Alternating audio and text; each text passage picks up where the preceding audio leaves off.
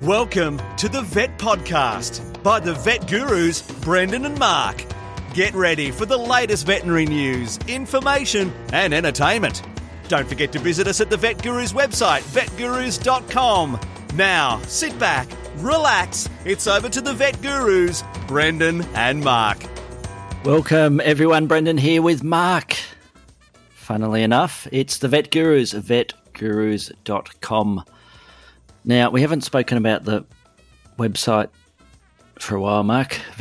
Maybe we did it last week, but who knows?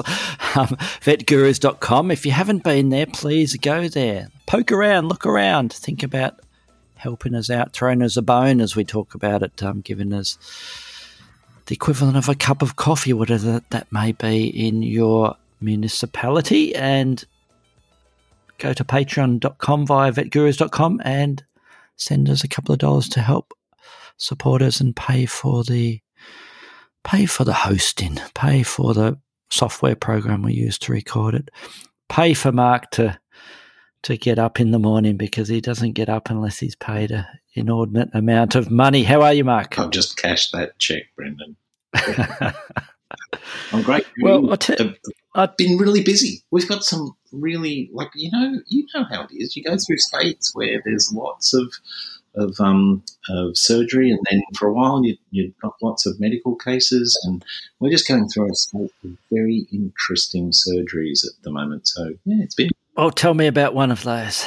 Well, I'll tell you about two quickly because we're trying to be punchy. The first one was a very interesting turtle shell case, a cracked shell, that we often see those, and just working to have an excellent anaesthetic and ventilate the animal well. Just went really, it was an old schmicko case, and the shell came back together really well, didn't have damage to the coelom, so it was all good. And we've got, we're doing an increasing number of, we do de-sex birds on a regular basis, but we're just going through a little bit of a spike in those cases too, and it's nice to do them end on end. You know the procedure. You might do it once in a while, and there's always just a bit of recall you've got to do. But when you do them end on end, you start to become familiar and just do them a bit quicker and smoother, and you're happier about doing them, Brendan. And you have a bit of a run, don't you, like you've mentioned, and we've sort of had the same with certain things. I mean, we're always doing dentals, especially rabbit dentals and guinea pig dentals, but desexings and ovarectomies in guinea pigs has been a bit of a run on them lately, Mark. And, yeah, you get in the groove, don't you? Get in the groove. And I tell you what, when living in the moment, Mark, and that's my philosophy at the moment, trying to live in the moment and enjoying the day, enjoying what you're doing, and the fact that, hey, you've got your fingers inside a guinea pig. What more could you want, Mark? We're pretty lucky, very lucky. What more could you want? Perhaps the fingers in the pie, which you've got the fingers in lots of pies, haven't you, Mark? From the sound of things. Lots of things.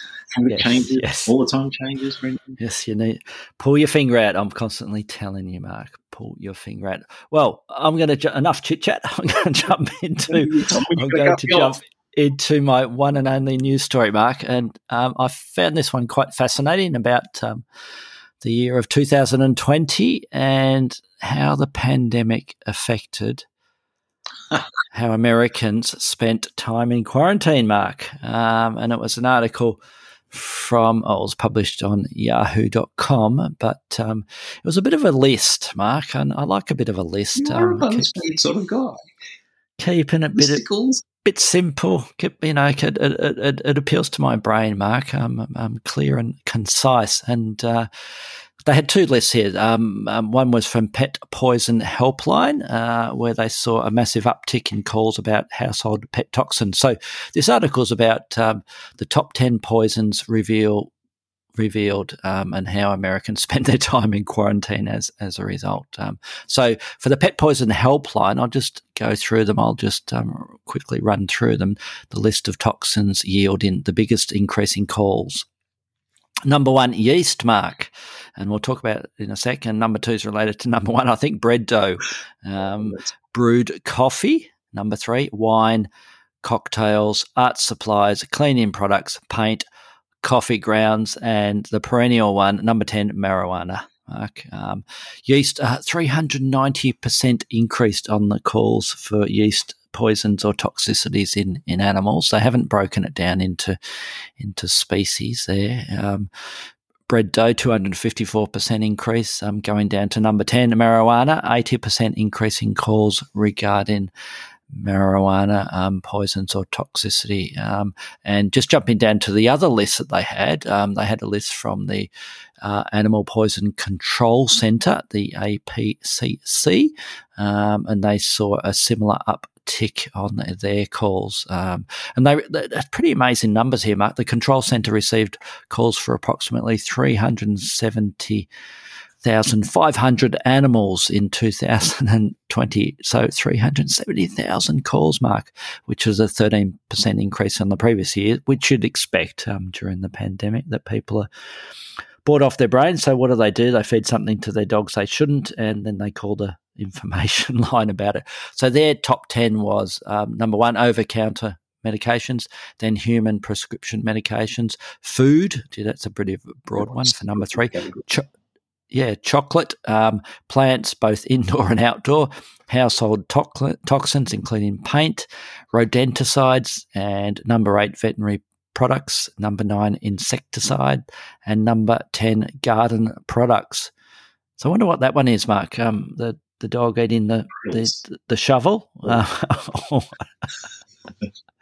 the dog ingesting the plant pot, the dog ingesting the wheelbarrow. What does that mean? The garden products? It's fertilizer. It's prills. You know those the little round balls. Yes. The dogs love them.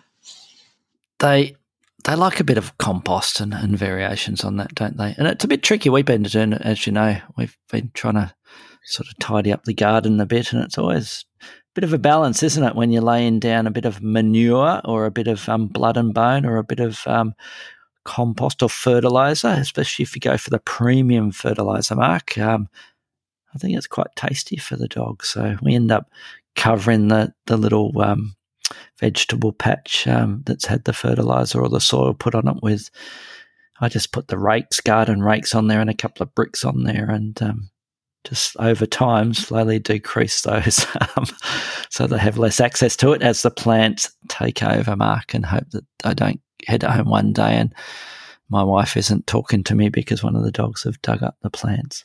Well, I thought, did you say rakes and bricks? Was that? Yeah, I've got some paver bricks and they seem to work quite well. They're pretty damn ugly. I just sort of space them out over the new topsoil I've put down, or the manure, and it keeps them off there. Yeah. Oh, wow. Yeah. So, yeah. There you go. So that's my news story, Mark. So is there anything it's just earth-shattering in that? There's no news. Like, it's entirely predictable that the thousands of people making sourdough at home during the pandemic.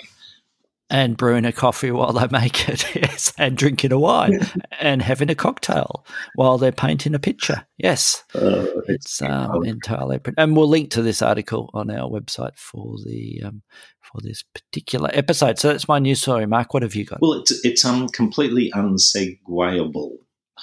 My story talks about. I suppose it's in my mind, it's philosophical one, It's where do we look next for the things we're going to consume? And there's some people who are literally planning to mine minerals on the moon or other planets, but there is a more proximate potential source, and mining agencies are now promising to minimise the harm that they will do to ocean ecosystems if they aggressively mine the ocean floor. I think that I think you can't trust them, Brendan. That's my tip. My tip is that if we allow them to send machines to the bottom of the ocean to mine the sediment, bad things will happen. And not least of which will be that we don't understand how a lot of those trace elements that they'll be mining, things like lithium for batteries, things like What are some of the other ones they've listed? They've listed toothpaste. No, toothpaste got a mention because they were making a list of things that require things to minerals. I just prefer. I don't know. Just can't we use a little bit less and recycle some of the stuff we do use? Just use a bit of sand to brush your teeth, Mark. A bit of grit. You're going to mine that from the beach anyway. That's true. Yeah, I think one of the concerns I'd have with that mining is that how do you monitor that, especially they're talking about deep sea mining, aren't they, here with greater than, 200 metres, was it? Yeah, something like that. But, so even if it's independent organisations, have they got the gear to head down 200 plus metres to look at what they're mining? Probably not. So I think they'd be relying on honesty, I suppose, if there is such a thing for the miners to say, look, we are damaging things down there and we are doing the right thing. And there's a pretty good graphic in this article, isn't there, Mark? I like a good picture that talks about all the potential harmful effects of it. But what do you do, Mark? We need to less humans, I suppose, is what you're going to say, aren't you? We need to consume, we need to live, we need to eat, we need to supply our calorific and other needs, our macro and our micronutrients. So what's the answer, mate? I don't know. Insects. What I was going to say, farming, was I think there's lots of things we can do now. Like we don't, for example, underarm deodorant. A massive amount of plastic and chemicals goes into underarm deodorant, and I'm sure that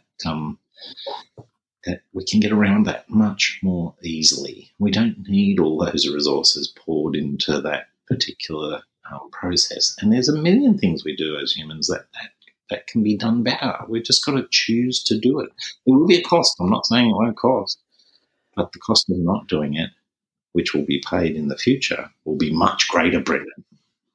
And as you know, I'm wearing a Hessian sack at the moment, and that's all I tend to wear when I'm at home, Mark, to try and minimise my impact on the planet. And it's quite versatile. Who needs a Snuggie or variations on them when you can just cut a hole in the top of a Hessian sack and it's a dress, it's a coat, it's it doesn't matter what gender you are or what spectrum you are, it works, Mark. So that's my contribution. We talked about your computer camera and the filter it has on it. Does make that look very good.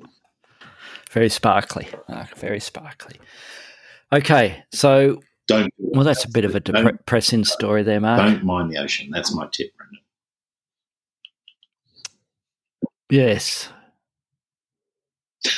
Don't breed is my tip.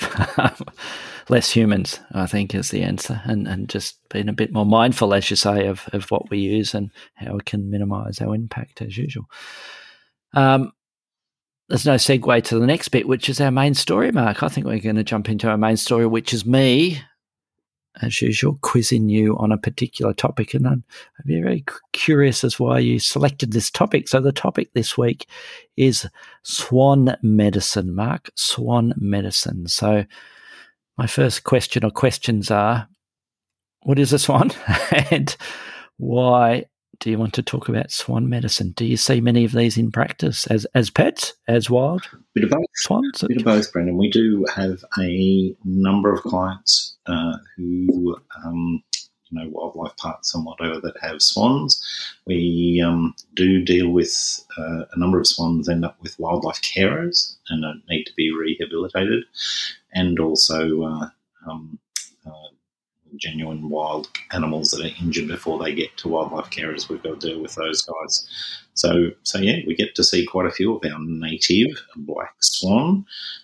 And I think probably one of the reasons why you've put it on the list of topics is that there are some completely different things about dealing with a species of bird like this compared with the more commonly seen ones. And I think that vets who aren't used to seeing swans would be a bit intimidated, Mark, about everything from how the hell do you handle this, especially if we got one of the larger species of swans, how the hell do we handle or examine this animal or sedate or anaesthetise it, let alone diagnose what's going on with it. And I expect that you're going to also talk about a couple of potential conditions that are more commonly encountered in them. So let's go back to the first thing. What's your tips and tricks about how to handle them? How do you do that examination on them? Well, the first thing I always say to people about swans is that they have a bit of a two-phase behaviour scheme. They, for the large part, they're pretty shy and pretty happy to do the normal, just escape if possible and get away from someone. So their behaviour is predictable in that it's aversive. They try and get away.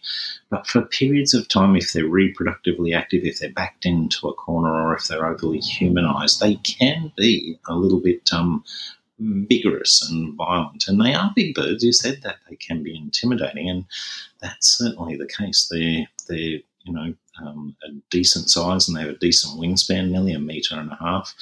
And they are prone to flapping at you with their head extended and hitting you with the effect, the analog of their wrist, which is quite bony, and they can really hurt. So, being prepared for some offensive behaviour and being ready to deal with that is a good thing.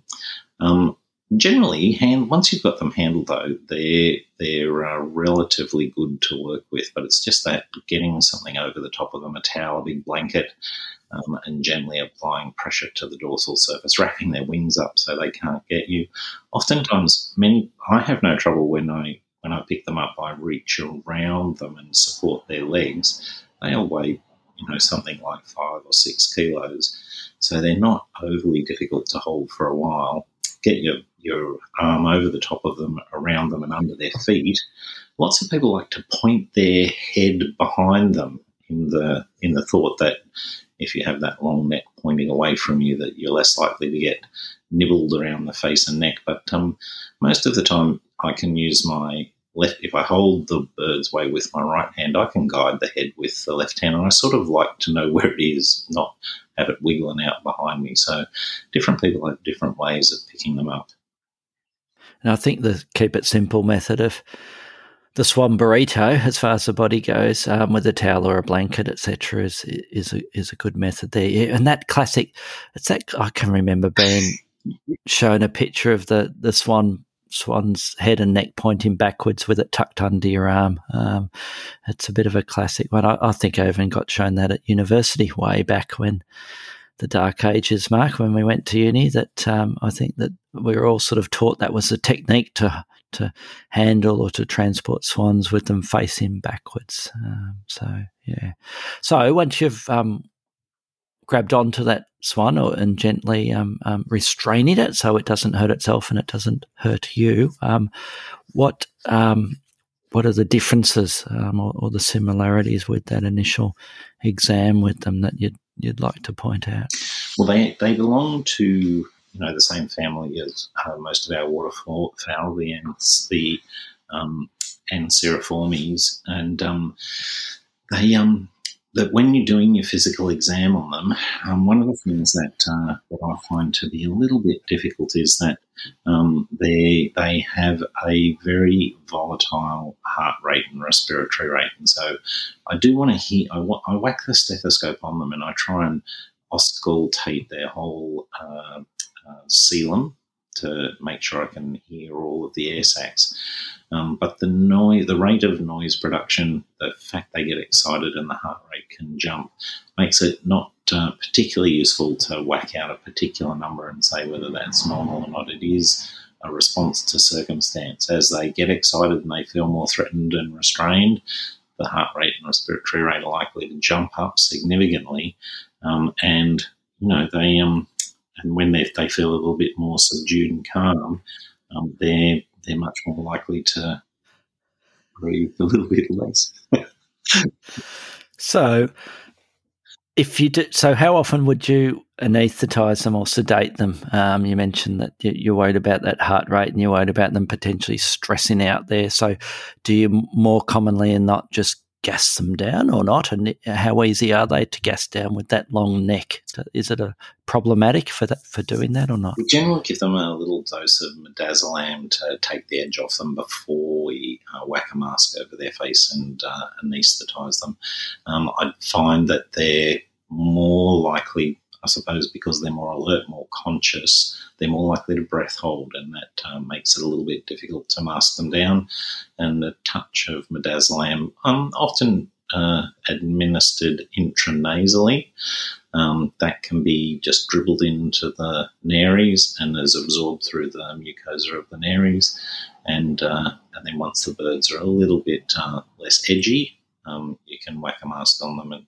And it is often very useful to do because many of the birds we'll be looking at will involve taking x-rays or restraining sufficiently that we can draw blood. We do want to do those additional diagnostics. So, many of them, once we get past that first stage, we're looking at knocking them out. So you mentioned taking blood. So where do we do that? What's different with taking blood, and is it easy from a swan? It is easy, and it has nothing to do with the long neck. You've got to go down to there are several large vessels, several large veins on the legs. They're relatively easy to visualise, and it's not a huge problem to get those the median. I think it's the median tarsal vein. It sticks out just as it goes over the joint, and it's relatively easy to get blood from that point. Can you mentioned the neck and not sort of going there, but how easy is it to visualise or palpate or see the jugular in them if you do want to play around in that region? My advice is don't. And the reason I give you that advice is that unlike our wonderful, more commonly seen birds, parrots and whatnot, that have apterous regions in that part of their body. So they have areas without feathers, so you can wet the feathers down, separate them and get a clear view of the skin. All our ducks are completely covered with not only their contour feathers, but dense layers of downy feathers underneath to maintain their waterproof nature. And you just can't get through that. There's no apterous region, so don't go fishing around for the jugular is my tip. Noted.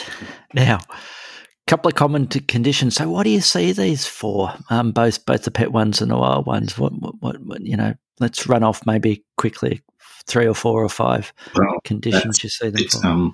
The feet, Brendan, the feet. We get bumblefoot in these birds. They're heavy set. And particularly once, in the wild, they spend an inordinate amount of time in the water. If they are spending even just a marginal amount of additional time on the land, that extra pressure is going to start to cause areas of loss of blood flow and then avascular necrosis, which ends up being bumblefoot in these birds. And it's very important to examine the feet regularly because if it starts to develop, once it's significantly developed, it's hard to do something about it. It's expensive and complicated and takes many anaesthetics. So monitoring it and changing husbandry practices early is critically important. Bumblefoot is something that we see all the time. Oh, Brendan, you've gone from me. Oh, you're still muted. And we know how difficult bumblefoot can be to deal with, and we've covered that with some of the other species, and I think we'll cover it again in birds at some stage as well. So what else do we see in these swannies, Mark? We see botulism. Botulism, it's a little bit of a surprising thing in swans because they feed on microscopic small pieces of plant material mainly, and they do get some intake of animal material, but most of the time these birds must disturb some little pocket of anaerobic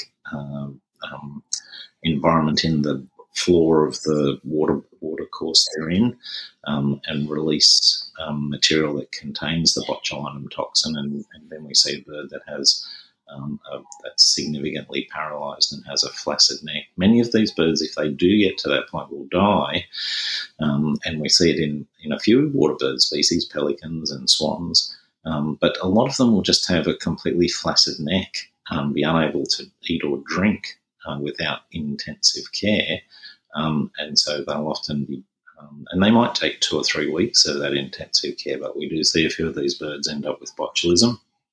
Angel wing.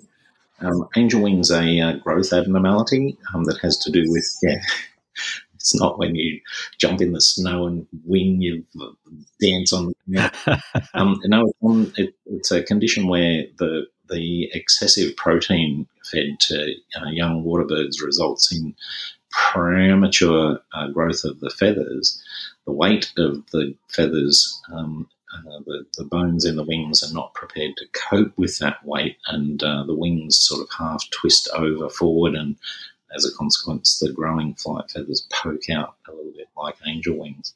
It's a bad thing to have to deal with in the early stages because it's the weight of the feathers and the bones are still soft. If they're bandaged, splintered in place at a very early stage, you can correct that growth deformity.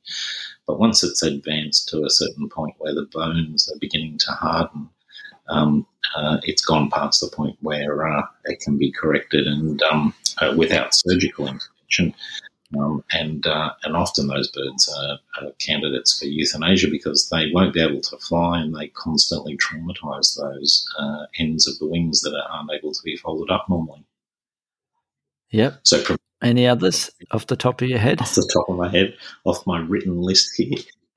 One of the rare cases where I've done some preparation for a punchy little podcast. Probably the other one, there's 2 others I regularly see.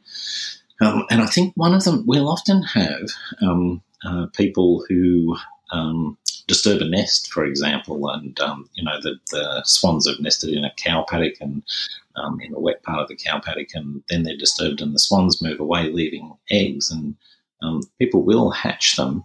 But that period of time where the temperature is inappropriate will regularly lead to young swans having inappropriate yolk sac absorption and retained and infected yolk sacs. So that's something you always look out for with young swans, particularly if they've been incubated. And the other one we see quite regularly is a common one with most of the water birds is aspergillosis. It's a bit of a paradox to me that they live in I can understand penguins who get asper because they are not, they're not familiar with that organism, and so being naive to it, aspergillosis is a common thing that gives penguins problems. But a lot of our water birds, particularly the more unusual ones, the less robust ones, I suppose, the ones that go through a period of time where they're immune suppressed, if for some reason their cortisol rises, they will be very much exposed to the spores and end up with lawns of mould on the air sacs inside them. And they cope really well up until a particular point. It's a real threshold phenomenon. It's probably something we see more commonly at post-mortem, but it's always worth being aware that swans that are having difficulty breathing, you have to rule out aspergillosis. Not much good news there with those conditions, but certainly some challenging things to consider with swans, Mark. My final sort of question is, you mentioned about some of these may need long-term care, for instance, those botulism cases.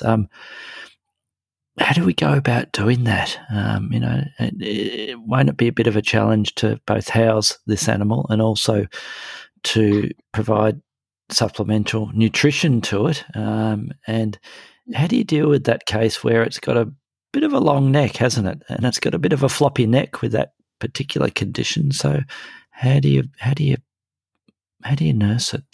Carefully. And you have to be conscious of the fact that having that limber floppy neck means that even if you've gotten the the nutrition very well down the digestive tract. Gravity, if the head flops down, gravity will allow it to return, upward, and then you're dealing with aspiration pneumonia. So there's three, I suppose, comments to make. The first one is very careful nursing care and orientation, using maybe some cardboard boxes, some way to support the bird so that it sits in a relatively normal position. And often these birds will rest if you can arrange them with towels and boxes in a relatively normal swan-like position. They'll remain in that position. So that's definitely worth spending some time doing. We do definitely use long feeding tubes to get, you don't just want to plonk the food in the mouth and trust the gravity and the less than usual contractions to get it to the right place. But we also have at times plucked a bunch of those feathers which allow us, which generally block us having access to the neck, and placing an esophageal feeding tube through the wall of the neck close to the body so that we can administer that food, make sure that we know it hasn't even gone up anywhere near the mouth or airways, and get it right into the proventriculus. You have hit the nail on the head with the big hammer, though. You can tell by our discussions that it is botulism is an intensive care. It's not, and it's a long time. Some birds will be. It would regularly be the case we have some recovery at 2 or 3 weeks, but some of these birds will take 6 weeks of intensive care before they're return to normal strength. And, of course, complications can happen even with the best nursing care. Yes. Hard work, Mark, hard work. And tell me what the last swan that came into your clinic had. Did it have one of these conditions or something completely different? It had something completely different. It had just a significant laceration on its leg. It was probably, we suspect it was a dog or a fox that had grabbed it, and the swan was big enough that it could give it a bit of a belt, and the animal probably ran away, but it had a significant contusion. They sew up really well too. They're good surgical patients once you get them anaesthetised and a few sutures and light dressing, and the bird was great, Brendan. Dr. Mark saves the day again. And looks like Mr. Outro's already started, Mark, so we'll talk to you all next week. Thanks for listening. Thanks for listening to the Vet Podcast by the Vet Gurus. Don't forget to visit us at the website vetgurus.com, where you can subscribe, view show notes, listen to previous episodes and more. You can contact us via email at vetgurus@gmail.com to ask a question or just say hi. Thanks again, and see you next time.